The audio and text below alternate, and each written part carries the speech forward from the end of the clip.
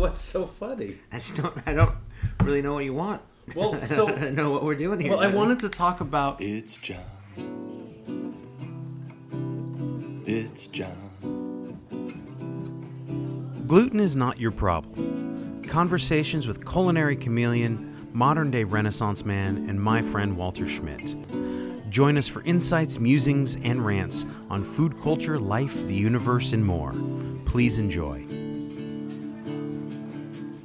Oh, John and friends. And you were talking about the evolution of the loaf. Well, the loaf just makes me so angry. So yeah, Right. But we were talking about bread. right, and yeah, it's like they had this loaf of bread and they couldn't do anything with it. It's like it has all these negative connotations.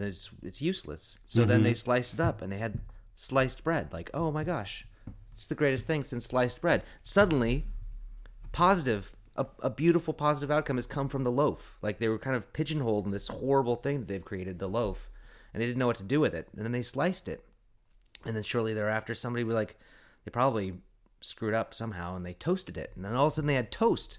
Now you have toasted sandwiches, and then you have French toast.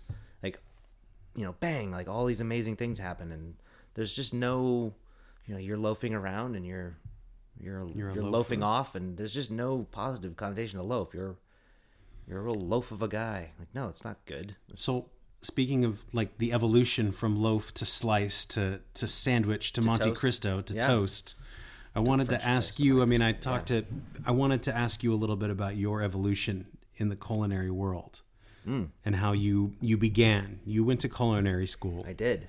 And what was the impetus for that? Was there something? What were you doing before that you decided? I would really love to tell you that it came from some magnanimous, beautiful place, but it's just lust. It was Okay. So I was in high school, of course, as many of us begin, and I was taking a American regional food class, and Mrs. Bonine was teaching, and she was teaching us how to cook all these things In high school? Yeah. Okay. And Ann Bonine was amazing. She was a wonderful teacher, and this woman came down, and we're at that age where they start sending these people from different colleges and universities and schools to like try and attract us to go to their schools. And I think her name was Mrs. Fox. I know that's her last name, but it's complicated because she was a total fox. Like I was like enamored. She was gorgeous, and she came from the Art Institute of Seattle's culinary thing. And she's talking to us about their culinary program, and that was the first thing that was like just kind of planted a seed in my head. So then months, years later, whenever I was actually applying for schools, and my mom's hounding me like, where do you want to go, what are you going to do? And I'm just thinking, I have to pay for school on my own. Like, what does this look like? And so I chose culinary school because I was thinking that woman is up there in Seattle waiting for me. But she wasn't. She wasn't? You No. never saw her again? She never saw her again, and I'm pretty sure, she has no idea who I am. She was a recruiter for something Yeah, else? exactly. Yes. She moved on with her life and out of my life forever. And so you decide at the fresh young age of 18 that you're going to become a chef. No. Well, I was in theater. I was really deep in theater, and I had this scholarship that I'd won to NYU over the summer of my junior year, and so I went to New York, and I was doing the whole theater thing. And Were you in any productions? well, no, I mean, it was school. It was school. So, yeah. So I mean, we did perform our thing at the Strasberg Institute, which is just off Broadway. So technically, we did an off Broadway show, but it was only like our parents were invited. How was it received? It was terrible. The reviews? We were awful. I actually still have the script somewhere. But What was the show? it was a weird mishmash thing that we kind of wrote and put together, and like we had to write parts because we had all these classes for like theater and writing, and like it was a whole immersive program. So we had to write monologues and then perform them, like and incorporate them into the show. So like the show was written by us, directed by us, and then performed by us, and it was really, I don't know, it was terrible. But the weird thing, like the song, our opening song that we did, where each of us had like one line of this song, I didn't know it was from Pippin. And I didn't know that until, was it 2-3 years ago? I was up in Seattle, and an old friend of mine took me to see Pippin. And they started doing this play, and I was like, how do I know all the words to this song? This is crazy. And I was really amazed by that. But it occurred to me at some point that everywhere you would go, or all these movies and TV shows and everything about actors trying to make it, they're always like starving artists trying to make it in the world as waiters. And I thought, I don't want to do that. I'll have a backup. I will go to school to be a chef. I'll still work in the restaurants. I'll still be out there, but I won't be the starving artist. I'll be a successful artisan. Right? And then still pursue my acting career on the side. Can't lose, right? I got both ends covered. But what nobody ever really explains to you is that, like, when you get involved in theater, you are immersed with those people and that culture of theater, and that's all they talk about, that's all they know about, that's all they're into. And then when you go to culinary school, it's all Anthony Bourdain and Escoffier, and like we're gonna learn about food and who all these people are and what is food, and it's just so, everything is so immersive. So like, since we've been bartenders the last 13 years or so, it's like, yeah, we're talking about, Murray Stinson, Mirtha Blur, and who's Jerry Thomas, and who's, what is a cocktail, and how do you make a good cocktail, and it's immersive. It's immersive. You're just in it. So I didn't know that going in, that I was going to be immersed in culinary, but yeah. So NYU, and then you decide you're not going to go through with that. Super expensive, like NYU, and I wasn't making scholarships, and like I said, I've got 4 older brothers, 4 older sisters, and the youngest of 9 kids. Just the money's gone. Like they're not, the schools have all been paid for, and my older sister got like the last free car. So and most of her schooling paid for. So by the time little Walter came around, like I had to have a full-time job, pay for my own first car, and pay for my own school. So I had to culinary school. Yep. So you move up to Seattle. Yep. And there we are. And you get into culinary school. I got in. I wrote a little letter to the dean or whatever, your little opening letter, saying that you were passionate. Really, really, passionate about everything, and I just poured it on thick. And they, you're worth us taking all of your money. So yeah, it's more of a business than a school, but, right? Yeah. And so, would you say it was valuable? I mean, you learned. I think everybody should know the things that I learned there, but I don't. The value ratio for the money. For the money, I'm gonna go with no. That was a terrible waste of money. Like that was. But there's a lot of great knowledge. You learned a lot. Oh, yeah, absolutely. Not just about... like storeroom, like how to receive product. Like when you go and somebody drops off a case of limes at your restaurant, you look at them before you sign that piece of paper. You say, nope, these are not good limes. And you send them back with the delivery guy. Like you have to do that. Nobody ever the hell does that. Like everywhere I've ever worked, I look at this hideous fruit and vegetables. I'm like, hey, chef, the cucumbers look great today. Like I try and compliment them. I'm trying to encourage his positive behavior, but then when they look bad, I'm like, hey, who received this product? Like, did anybody, who signed? Can I see the invoice? Who received this? And they're like, aren't you the bartender? Shouldn't you go back to like where you belong? And I'm like, yeah, but I just kind of want to know like who to shake my finger at, like, because they need to know. It's like, hey, Dennis, if you're going to sign for this thing, like you need to look at the thing. Like if the shrimp is bad, don't sign that piece of paper. You need to send it away. And this is a problem you've seen in many places. Every place. Yeah. I've never worked in a restaurant where it wasn't a problem. Receiving is a huge problem. So yeah, I mean that was just one class. Like costing stuff out, purchasing, like figuring out your pour costs at your restaurants that you work. And machine and tool skills, like just basic. I go to somebody's house and they're like cooking, and you see them holding their knife wrong. You're like, hey, can I don't want to be that guy, but can I not watch you cut your fingers off? Like I care about you, and I just want you to, oh no, I've been doing this. Like, I know you have, and you've been real lucky so far, and I'm super proud of you, but can we just curl your fingers under so just a little bit. Just hold your knife this way, and yeah, look, see how much more comfortable that is, and you can actually like rock your knife a little bit, and you're not hurting the blade, like that chop, chop, chop, that sound that the blade is making on the surface of the cutting board is really bad for the knife. Like it's not good. But yeah, people don't want to hear that. So in culinary school, like I think we touched on it a little bit before, but like your favorite part of culinary school. Was there one particular aspect of cooking that was more of a soup, joy? stocks, and sauces was always my favorite. Building sauces, like you take, the juices from, like, you cook things down, and it's like poetry. You take language and you kind of distill it down, or even alcohol. You're distilling it down to its fundamental flavor, like that richness of, like, meat. When you cook it, you roast the meat, and that's great. But those juices that came down off of that roast, and you pull that pan out, and you cook them down even further, and you throw a little wine in there, and you cook that down even further. So you're cooking it down, and you're making it more intense. Like, you take language and you kind of cook it down, until you have, like, just a consummate one sentence that embodies an entire paragraph of information, and that's a good poem, right? Like, reduction. Right. What about baking? How do you feel about baking? I hate baking. Just for me, like, I love enjoying. You love baked goods. I love baked goods. I Baked love bread, enjoying, donuts, cookies. The smell of fresh baked bread. There's there's nothing like it. Well, freshly cut grass, but like, yeah, like, baked goods are, amazing. But baking itself is just not. I don't understand.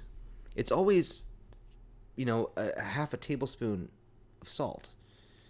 And if you mess that up, it's ruined. Like, it just will explode or collapse, or it will. And you don't get to know for 30 minutes. And you don't get to know where you stand until you open that oven. And what if you open the oven too soon? Then it falls. They do that thing where it falls. Mm-hmm. Is that the souffle? Yeah, souffle's fallen. Yeah, it's terrifying and frustrating. And how do you get creative with that? Like, it's like you take a recipe, you learn a recipe, and like, okay, well, I can't really play with any of that. It's chemistry. It's like if I put less baking soda and a little more sugar, or if I add this, then it's like, well, then it just explodes into a pile of crap and that nobody wants to eat. Mm-hmm. So I don't know how to manipulate it. So I don't understand how to play with it. Like, do you do a lot of cooking these days?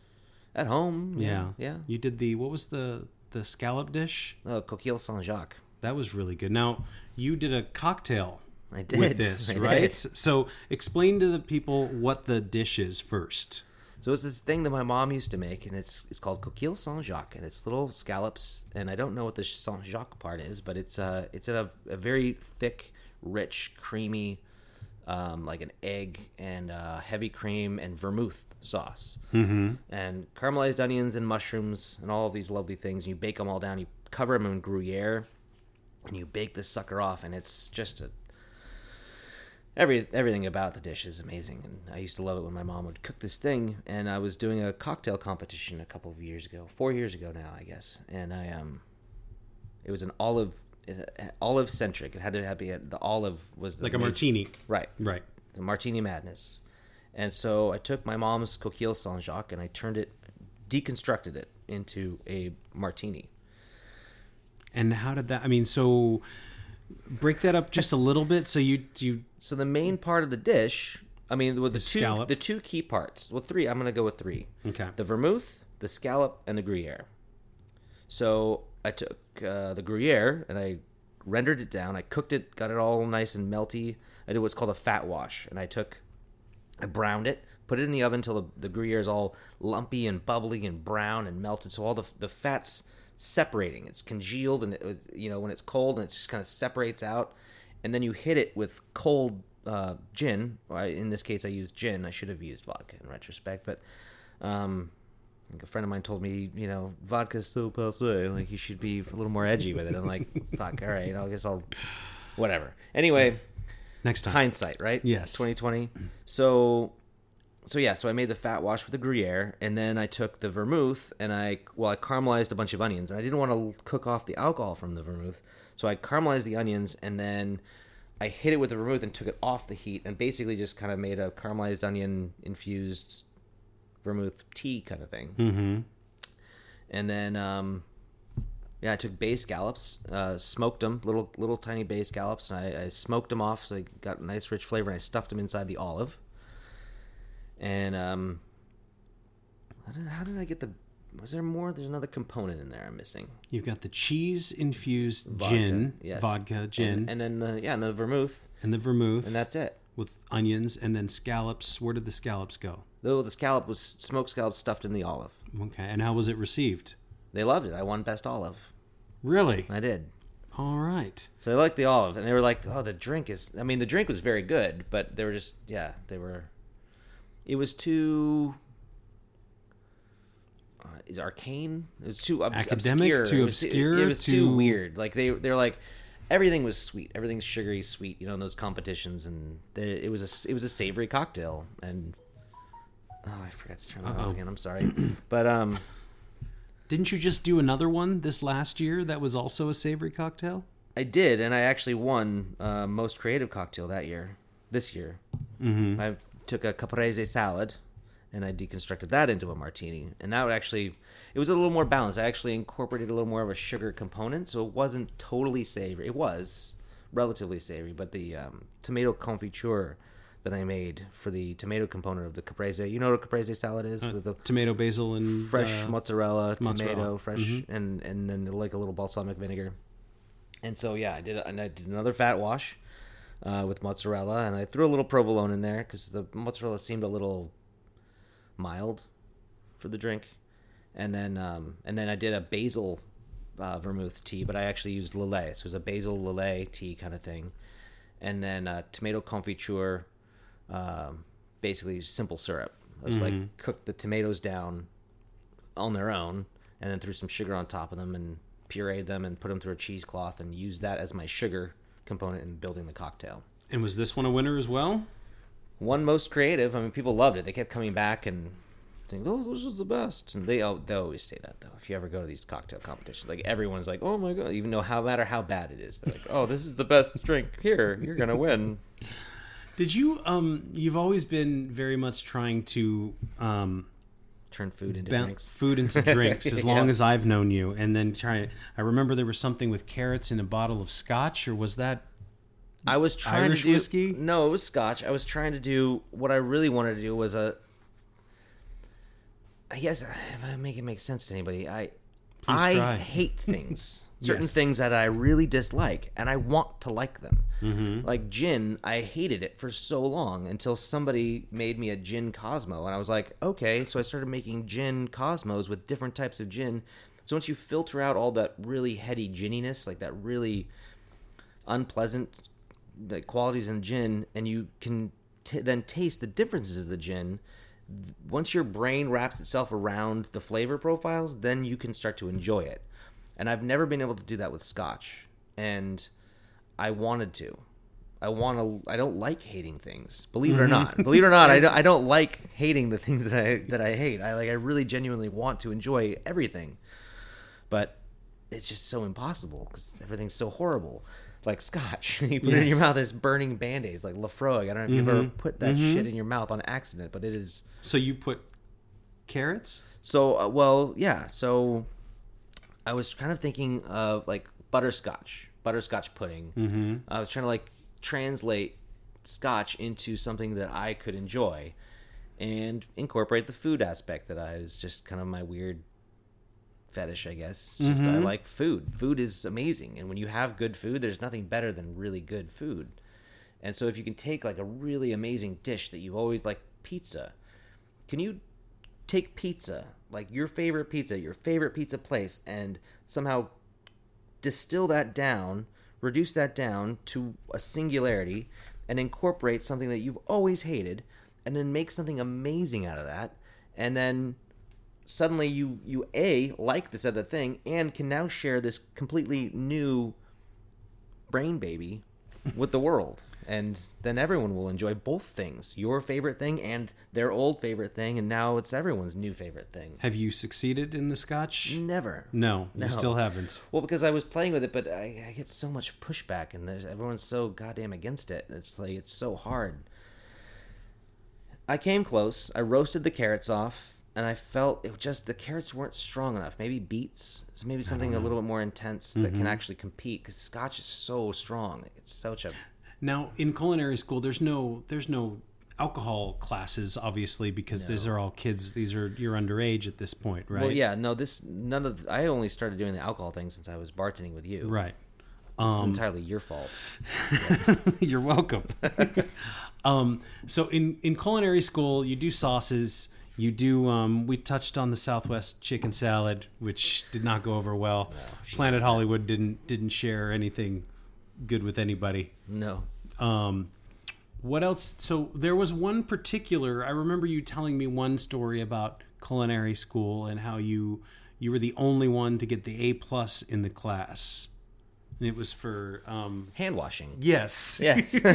How does that come about? I mean, Well, so, your safety and sanitation, or what was it? I think it was safety and sanitation. these are important things in restaurants. Yes, they are. And so they come in with this orange goop, and they squirt it on your hands, and it reacts to ultraviolet light. But they make you rub it all over your hands like it's soap. And then they say, now wash it off. And so you go in and you wash your hands, and you come back out, and then they hit you with the black light and see how good of a job you did. And you were the only one to... Well, I got, I actually, it was not the best in class. Karen Neff, Chef Neff, Oh. she was the best. She was the best at everything. Don't you worry. She won everything. Yes. No. Was she really the best? Oh, absolutely. At everything. Okay. No, she would never be second. I don't know if she went back in and rewashed her hands when she saw me come out. But I don't know. I don't know how, what. But yeah, I was in there for a while, scrubbing my little hands. And won best hand washing. Did you ever have any accidents in culinary school? Like, I mean, you're using a lot of knives. Several. Actually, the only thing that ever really cut me was my melon baller, also known as a Parisian scoop. And I was trying to make potato balls. And so I was like, potatoes are hard. And it's not cooked. It's a raw potato. And I'm trying to make like a perfect sphere with this. So I'm pushing the melon baller through this potato. As I'm twisting, it pinks off. And the little part that's like welded onto the actual spherical part of the melon baller went through the potato and just about took my pinky off. But that was it. That was the only... No, I cut part of my thumb off too. You're gonna make me talk about that? Those poor bastards. Is that why you brought this up? It was sausage day, and we were... Oh, God. You have to, like, freeze everything. So everything has to be cold because you don't want the fat to separate when you're making sausages. So, like, all your bowls, your knives, everything's got to be cold. And so you're working with all this, and you're taking this cold meat and these cold herbs, and you're mushing it together with your hands. And at one point, I was, like, chopping it with, like, those big two-handled knives that you cut through cheese bricks with. I was using that silly thing to, like, kind of chop through this big thing of, like... That's not what it's intended for, is it? Probably not. I don't know. I've only seen them use it on cheese, but I think a knife can be used for whatever you can see the use of the knife for. Yes. I feel like that's... Fair enough.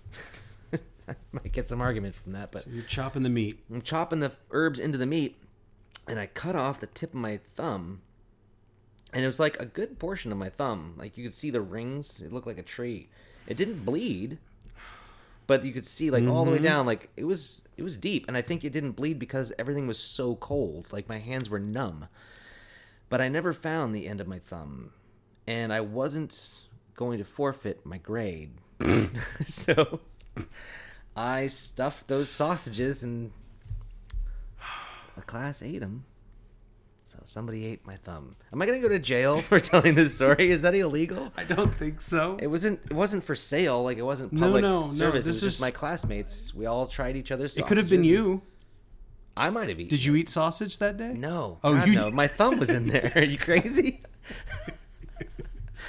But you made it. So you went to culinary school. You're working full time in culinary school. Yeah, I was like the only one that had a full-time job while I was going to school. Were there any good restaurants or bad restaurants or fun restaurants while you were working? Amazing! Yeah, there was. Well, that I worked at? No, Yeah. no. They were all horrible, but not horrible. I mean, there were some cool ones. These were not the hype. La Fontana was amazing, and I learned a lot from Chef Michele. But like, Is this Spaghetti the guy that yelled Factory at people?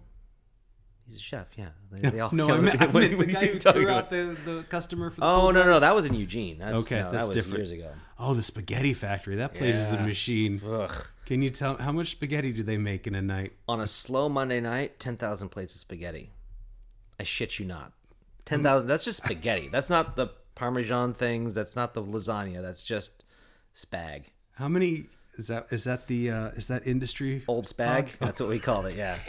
What about meatballs? How many meatballs do they make? I have no idea. I don't even want to think about those trays and trays. And like those hotel things, those hotel towers with those hundreds of trays of meatballs. And meat sauce. What was your job there? I mean, were you line cook? I had two. I was one of the. I think I was like the only person that had. I was front host. I would seat people on some days, and the other days I was back in the back of the house cooking. And you just cooked spaghetti for 8 hours. I was boiling the noodle guy. Like they had the. So how big is that pot? Well, no, it's a deep fat fryer. They had like a bank of deep fat fryers filled with water, and because it's just doesn't matter what you put in there. It has a Right. temperature gauge, so you set it to boiling, and it would just boil the water. And you have like the little, like what the dishwashers put silverware in Yeah. to sort has their a silverware. handle? No, like the little white ones after Yeah. they're done. So you would just have those, and you'd boil off. They'd have like daytime people like with the giant steam jackets, those huge. They look like a timpani drum, but it's like boiling water, and they would boil off these giant vats of spaghetti, and then they would portion out these things into these little white cups, and then they would stack the white cups of spaghetti with the right amount of spaghetti in them. These are just the noodles. So then they would load those onto these racks and put them. This is a spaghetti factory. Like there's nothing unfactory-ish about what's happening behind the scenes. Doesn't seem like something you'd want to go eat at a factory. So yeah. my job, Yes. when the ticket comes up and you've got like the actual cooks, like the saute guys, and like all these guys, and I was like 19. It was like my second or third job in the city, and they would just like say, one guy would say 3, 4, 2 raviolis, 2 more, and I'm just like. And I would just throw these white cups of noodles into the fryers actually had a timer. They would lower themselves and then like come back up, and you just like put all these things in, and then I would just pull them out, shake out the water, dump it onto a plate, and send it to the next guy. And the next guy would like sauce it with whatever the ticket said, Alfredo, or The next Primavera, guy would sauce it. You were just the boil. I was just the noodle boiling. I was just the reheating of the noodle guy. I wasn't even the prep guy boiling the noodles. I was just So the noodles were already par cooked or Yeah. something, and then you just dropped them, To warmed heat them 'em up. That's a lot of spaghetti. dude. I remember that place. Like it would come You with remember bread. Mizithra? No, The what is cheese it? that was the cheese that they made up. It Oh, was no, like, what is that? That What was is their Mizithra? That sounds like some Mizithra is- Greek No, it's their monster. No, it's their made up cheese. They invented. It was like, Mizithra, and you could buy Mizithra and like their prepackaged little things from the basement. It What had, like, was it? It was like Parmesan and Romano, like mixed. It was just like 2 different types of Parmesan cheese, and it was like mixed. It was like half and half, and it was Mizithra that they had named it. Did It they was their sell a own- lot of that? Probably, I don't know. It was on every plate of spaghetti that went out. Is that the worst job you ever had? The worst kitchen job? Wow, the worst kitchen. No. What's the worst? The Hurricane Cafe. So That was this- my first job, and That was a 24-hour diner, right? Yeah, and I worked from 10 in the evening to 6 in the morning, and then school started at 7. So I'd get off work at 6 a.m., and then I would run my ass over the hill and down into the school, change into my chef coat, and start classes until 3 p.m. And I would try and study or sleep or whatever it was that I was doing until 10 p.m. when I had to go back to work again. To make grilled patty melts for drunk people? Oh, no, I was a dishwasher. You were a slash prep- dishwasher. Yeah. And, like, Okay. the dish pit was just open, and they just scream, hot pan! And then, like, a searing hot pan would just come flying towards your head, and you would jump back, and hopefully they would land in the water near you. So how did that job end at the Hurricane? I think, is there an interesting story there? Well, there was an with the- interesting, more the start of, well, I guess the beginning and the end are a little bit. So the way the job started, Yes. I was new to town, young kid looking for a job. I'm going to school. I needed a job. So, and it was a 24-hour diner. There's nothing, nowhere anybody underage can go to do in a city like that. There was a dance club called DV8, but it was like, you want to go to a dance club? Like, no, it's dumb. So we would just go to this diner and smoke cigarettes and eat pie, you know? Because you could smoke in there at the Yeah. time. And just drink coffee and eat pie until you left. And it was relatively cheap and it was dumb. And so I was like, but it had cool music and it had a cool vibe. Like the people who worked there all wore black and they all had tattoos. And it was always like, Jukebox and... yeah. And so I would go, and every time I went, I was like, hey, are you guys hiring? Can I fill out? And like, yeah, fill out that. I would fill out tons of applications every time I went there. And finally, this guy, somebody's like, oh, actually, I think we're hiring. Go talk to that guy. And this girl points at this booth. And I see this guy, this big, like classic, just fat, wretched man, just exactly what you would picture a horrible boss, like I don't know how to explain it, but he's surrounded by strippers. Okay, and like all these girls In the wearing back like of a diner? in the front of the dining, the front big main booth, like right next to the bar. There's like the first booth. It's like the biggest booth, and he's sitting in the middle. And there's like all these girls. And you can see they're like their go-go boots and they're like shiny, sequin or not sequins, but like just like sparkly stuff. And their hair's all done up. And I was just like this is the guy that like cuts off your finger if you owe him money, like this. And he's like, yeah, you want to work here? And I was like, yeah, like that sounds like I've been wanting to work here. If you guys have an opening, I would love it. And he says, come here tomorrow at 4:00. You got a job. I was like, I get off work at 3. I can definitely swing that. I'm like, sweet. Thank you so much, sir. Nice to meet you. I can't remember what his name, Mike or Nate? I don't know. But so I come back the next day at 4:00 and there's like FBI vans everywhere. And like all these guys in like big blue coats with like big gold letters on the back says FBI. And they're everywhere. I'm just like, what's going on? Nick, that was his name. So I'm like, hey, I go up to this first girl, Charlie, and I'm like, hey, Charlie, I'm here to see Nick. And she's like, she looks around, she's like, don't say his name too loud. Just go in the back, put on an apron, we'll figure out the paperwork later. I'm like, oh, okay. Like, what's going on? You were excited to work there. So yeah, I was like, stoked, but I had no idea what's going on. And then finally I found out that he had last night, he made off with the contents of the safe and like everyone's paid, like everything. He was the manager, he wasn't the owner. So he just stole all of the money. It was like 10 grand or something. And so they're looking for him. So that's how I started working there. And then, and then I worked there until I couldn't. And it was like, I got home. I think I had finals or something. And I fell asleep and the phone was ringing. I had the phone next to my head and I answer it. I'm like, hello, it's like 10 o'clock. And they're like, Walter, where are you? It's 10. You're supposed to be here. And I was like, I'm not coming in. And she's like, you're not coming in tonight? You're not coming in for a while? You're not coming in anymore? I was like, I'm just not coming in. And I just hung up and I never went back. They might still have a paycheck waiting for me. I don't know. Have you thought about writing them? No? No, that was like, it was like 30 years ago, 20 years ago. I don't know. I don't think it was 30. It might have been. It'll be 30 soon. Yeah. What was your favorite part of culinary school? Like, was there some height of culinary school? Was there some special part was there a great teacher? There were a lot of great teachers. I was gonna say there's a girl, but yeah. That too? Was there a girl? Of course there's always a girl. Every story has a girl, Johnny. But yeah, no, I ended up with a really good mentor and good one of my best friends in the whole world was Chef Wood. He's shown me he used to, because when I started there, like, I didn't eat anything. I was a very picky eater, and I didn't know any of the things that I know now. I was a complete moron. And so my idea was for the lunch that was set up. So you start out as underclassmen, and you're chopping the vegetables, and the next up class takes those vegetables and turns it into a sauce. The next up class takes those sauces, and they turn it into, like, they use it and incorporate it into the larger dishes. So then at noon, everyone breaks, and we take all of those things that the upperclassmen have made, and they line them up, and they stand behind their little things, and they answer questions, and you eat.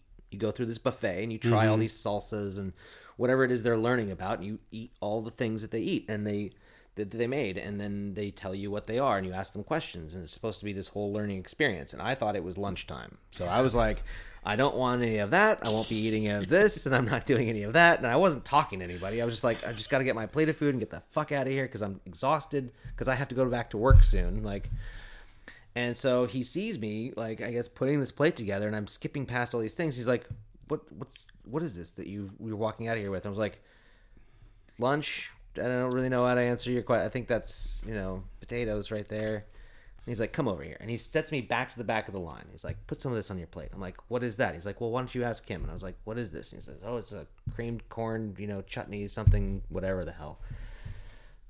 So I started learning about how to behave in this environment. And, so that was Robert. That was Chef Wood. And he was like, he started making me focus on what I was doing. Lift your head up, look around, ask questions. Like, what are you doing here? Like, are you just here to learn how to be a prep cook? Because you could just go and do that right now. Like, nobody cares about you that much. So Just you're go. saying you might still be working at the Hurricane were it not for Chef Wood. Definitely not. No. But possibly somewhere equally awful. It's John. It's John. Thank you for listening to Gluten is Not Your Problem. Send your ideas, comments, and questions to glutenisnotyourproblem@gmail.com. We'll see you next time.